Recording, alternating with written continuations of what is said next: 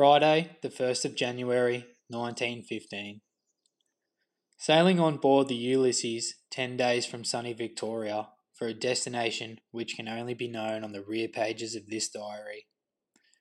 Left Albany 2 days ago after a very smooth passage from Melbourne. Food very good, but slightly Moorish. Troops made voluntary parade to the cookhouse demanding more.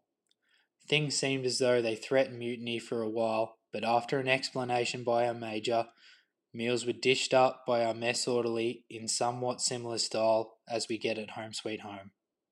Saturday, the 2nd of January, 1915. Sleeping out is a practice taken up very largely on board. Unlike camp life, we are swung in hammocks instead of the waterproof sheet on the hard ground. On gazing down from the upper deck, one can see hammocks swinging from every available holder. Our Company C of the 14th Battalion is unfortunate to strike guard. Every man is given a special duty, and for some of us it lasts through the night and morning until 8 a.m. Not very interesting, walking about all night trying to keep awake on guard. Sunday, the 3rd of January, 1915. A very easy day. Only a morning inspection of our crockery dishes, etc., which must be kept scrupulously clean, and then 3 church parades. A very effective sermon was preached on bad language with its causes and effects. The formation of a choral society, which we think will take well. Monday, the 4th of January, 1915. Plenty of physical exercises. If I keep at this well, I'm sure I'll be more than 10 stone before the return. Also, an examination on the rifle made the day very interesting. Second dose inoculation, after which the usual cry is, keep away from my arm. Tuesday, the 5th of January, 1915. 2 weeks sailing from Melbourne. On looking from astern, one is able to detect the order in which we are sailing. 17 troop ships in close formation of 3 columns. Wednesday, the 6th of January, 1915. In the vicinity of the equator, so you can imagine what the heat is. Lolling about the deck in armchairs all day, one is tempted to cast his thoughts back on Home Sweet Home. Thursday, the 7th of January, 1915. Early this morning, we are blessed with a tropical shower. These showers are as thick as the heaviest rainfall we have at home and come up within a few minutes' notice. Friday, the 8th of January, 1915. Excessive heat still prevails, and on strolling about the deck, stepping over prostrate friends, one thinks he is the only being on board with energy. 8 p.m. on upper deck, a drink of ice water, lemon squash. Saturday, the 9th of January, 1915. Heavy tropical showers. Men are parading again about tainted food. A row of dishes along the deck, hundreds of men around. A dog is brought and put before the meat and sniffs food. Then immediately trots off hungry, amidst cheering from men. This is only one instance. Sunday, the 10th of January, 1915. Parson preached very good and effective sermon as usual. 8 p.m. All boats stop as a burial service is being conducted on the NZ. This is the second death in the second AEF. Monday, the 11th of January, 1915. We are crossing the line today. The sooner the better, for this heat is just about getting us under. Tuesday, the 12th of January, 1915. My 22nd birthday, a day from Colombo. Not having seen any land since we left Australia, we naturally look forward to this treat with no little interest. We have orders today to get our equipment ready for a route march. Wednesday, the 13th of January, 1915. 4 o'clock this morning. Land in sight at last. 7 o'clock sees us anchored inside the harbour, which is cut off from the main water by a concrete breakwater. As soon as we pulled up into our position, we were very soon surrounded on all sides with Negroes with boatloads of tropical fruits of all descriptions. Several, more eager to earn money than the others, climbed up the ship's side to the upper deck and gave exhibitions of diving for 4 shillings a dive. Friday, the 15th of January, 1915. Seemed almost a mutiny again. Hundreds of troops climbed down ropes into boats of eager niggers got ashore, after being so disappointed in not being allowed ashore. These defaulters were all caught and reprimanded for punishment at disembarkation. Saturday, the 16th of January, 1915. The Fleet. Ulysses, Themistocles, Ceramic, Subic, Persic, Port Macquarie, Vestala, Ajana, Ayrshire, Barama, Border, Willowcra, Vandalia, Altonia, and 3 German boats. Monday, the 18th of January, 1915.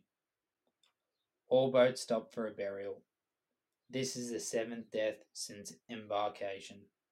Bodies are sewn up in a hammock and put overboard. I have no inclination for a death at sea. Wednesday, the 20th of January, 1915. We are at present sailing halfway between Colombo and Egypt. Expect to land at Aden for a route march. Thursday, the 21st of January, 1915. A thin line of smoke on the horizon early this morning caused a little excitement. Nearly every glass available was pointed in that direction. This continued until about 3 o'clock p.m. when it was discovered to be an armed merchant boat and not a German cruiser. Friday, the 22nd of January, 1915. Another burial at sea this morning, making the 8th since embarkation. Saturday, the 23rd of January, 1915. More land hove in sight today. Aden, a very fine spot. The first thing we saw was a huge rock appearing on the horizon like a cloud. We stayed here for about 8 hours. It is very interesting to see the different types of. These appeared to be a more civilized and a better class than those of Colombo. Although we anchored well out, we were soon surrounded on all sides by this tribe with boatloads of tin pines, dates, and Turkish and Egyptian cigarettes. These were going at 6 per 100 upwards to 2 shillings.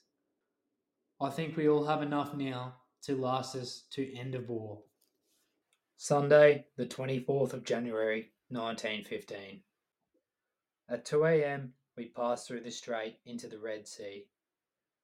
Hugging the coast of Africa all along, caravans can be seen drawn by mules down the steep mountain tracks. Another burial today, making the 10th. Monday, the 25th of January, 1915. Sailing up the Red Sea, we passed the 12 Apostles' Islands. Barren rocks jutting hundreds of feet upwards right from the water's edge, with a lighthouse on top. Tuesday, the 26th of January, 1915. In the Red Sea, no land in sight. We travelled 300 miles. This is a record for the voyage. Had no sleep until 1 o'clock in the morning. We were no sooner in our hammocks, one side, when landed out the other. Wednesday, the 27th of January, 1915. Travelled 295 miles. Land closing in on both sides, 195 miles to Suez. Thursday, the 28th of January, 1915. Arrived at Suez 4:30 this morning. Long before sunrise, we were surrounded again by this dark tribe. One thing we noticed, very difficult to distinguish women from men. Went down the freezing chamber on board. Friday, the 29th of January, 1915. Left Suez Up the canal we go, past alongside the British man-of-war Ocean. Also a stone throw from the main street. First sign of active service. Trenches on both sides of canal. Gurkhas on the defence. We passed another man-of-war Requiem at Ismailia. Anchored here tonight. Saturday, the 30th of January, 1915, 7 a.m. Leaving this lonely place of one motor and several camels. We have camps on both sides. Gurkhas. We passed another British cruiser Swiftsure. Also in the canal, the banks are not more than a stone's throw from one end to another, except in the lakes of 82 miles in length. We took 2 days to do this journey. Arrived at Port Said 3:30 p.m. The most interesting port so far. The city is right on the banks of the canal, so we were soon surrounded by sideshows and native traders. Refer to. Sunday, the 31st of January, 1915. Left Port Said 12 o'clock Saturday night. Fair sailing. We arrived at Alexandria 4 o'clock, where we are really going to land at last. Parson gave very impressive address reconduct of first contingent. With the result on our arrival, absolute silence reigned supreme on board. For the first time, we trod terra firma. My vaccination taken very badly, so I stopped back on board while the others went for a route march through Alexandria. We all went ashore 7 o'clock p.m. and marched to the trains. At 9:35, we started for Cairo and from there to Heliopolis, arriving here at 4:20 a.m. A journey I shall never forget, thinking every minute was my last. I could not walk to the camp, got a lift in transports.